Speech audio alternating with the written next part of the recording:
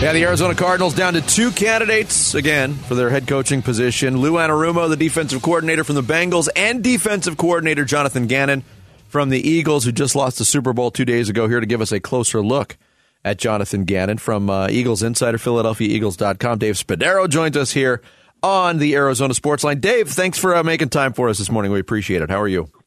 My pleasure. Good morning. There seems to be some reaction coming out of Philadelphia from the fan base. Go ahead. Please hire Jonathan Gannon. There seems to be some people surprised that the Cardinals are in on Jonathan Gannon at this point for their head coaching position. What sense do you make of it right now? I don't know. I don't know what the fans are saying. We just got back from the Super Bowl. I mean, I would hope that they would take the season into account, where the Eagles led the league in most significant categories. Them and the 49ers were at the top. So I think Jonathan's great, and he's going to make a great head coach whenever he becomes a head coach. And there's a lot more that goes into it, being a head coach, obviously, than being a defensive coordinator. He's got all the intangibles: great personality, highly intelligent, motivates, very well liked, tough when he needs to be tough, knows how to manage his players, knows how to adapt. I think the future is very bright for Jonathan Gannon, who has done an outstanding job with the Philadelphia Eagles defense. What are you feeling in the residue of Super Bowl 57, a game that felt like it was certainly trending in Philadelphia's direction at halftime with everything we had seen, coupled with Patrick Mahomes' apparent injury? How did it get away from the Eagles? Yeah, I mean, when you're playing a great quarterback like that, I mean, Patrick Mahomes showed why he is a very special player, best in the league, and a Hall of Famer, and a great offensive performance, great offensive game plan. Patrick gutted it out, got the football out very quickly, negated the Eagles' strength, and that was the pass rush. And I give all the credit in the world. Sometimes the other team earns the victory. Certainly the defense didn't get off the field in the second half. I mean, it's not the first time that's happened when Patrick Mahomes has been on the field. So the profound effect is disappointment. And,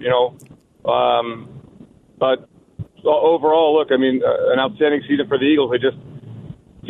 Everybody kind of knew, like, who was going to have the ball last would really make a big difference, and it happened to be Patrick Mahomes, and they won the game. And so congratulations to the Chiefs and to Mahomes, and he showed what a truly, truly one-of-a-kind quarterback he is. Yep. Dave Spadaro, Eagles Insider, joining us here on Bickley and Marotta Mornings. Going back to Gannon, obviously you said a lot of things, glowing things, and an endorsement for a head coaching position for Jonathan Gannon. But I think it's interesting, Dave, when you consider his specific plight right now. I mean, he could very well go back to the Philadelphia Eagles as DC, have another great season, maybe even elevate his stock in what should be a bigger group of head coaching openings. And I know there's only 32 of these jobs, and you never know when it's going to come around again. But the uncertainty in Arizona right now, from a roster standpoint, and the uncertainty with Kyler Murray's injury rehab, there's a lot of unknowns right now. Do you think it would be wise for Jonathan Gannon maybe to put this pursuit off for a year?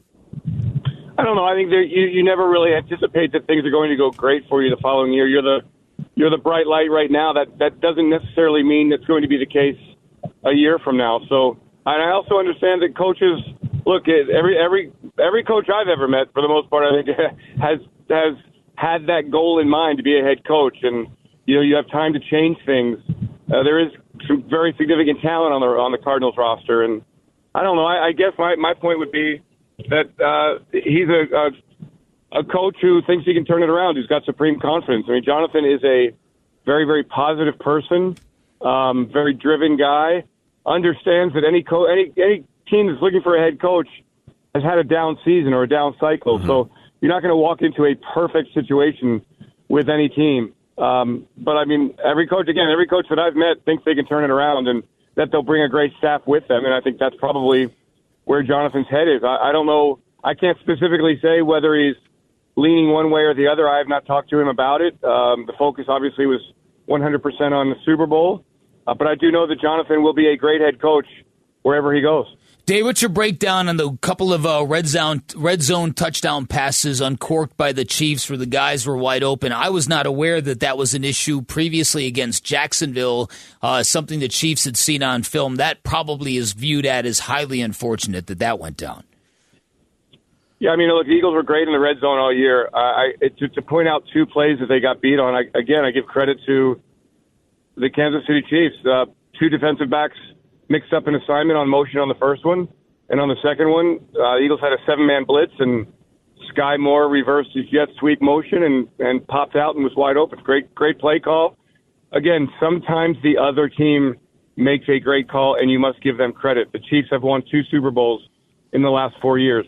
They are a great football team. They have a great head coach, a Hall of Fame head coach in Andy Reid. Andy Reid wins in those 2 situations against Jonathan Gannon. Dave Spadaro, Eagles Insider, our guest here on Arizona Sports. Shane Steichen hired this morning as the new head coach of the Indianapolis Colts. Obviously, the strides that he was able to make with Jalen Hurts and his growth as now one of the elite quarterbacks in the league, that's a big loss. Where do you think do you think the new OC comes from within, or do you think they look outside the organization, Dave? Yeah, I mean, I think that there's always a plan of succession here. I mean, the Eagles certainly have been an organization that's been able to put things back together pretty quickly here. And everybody anticipated that both Jonathan and Shane would be very highly sought-after candidates. And so it could very well come from within. Brian Johnson, an outstanding quarterbacks coach, has done a terrific job with Jalen and his progression. And Shane did an awesome job in 2 years here to build this offense, the great offensive line. There's a lot of pieces here.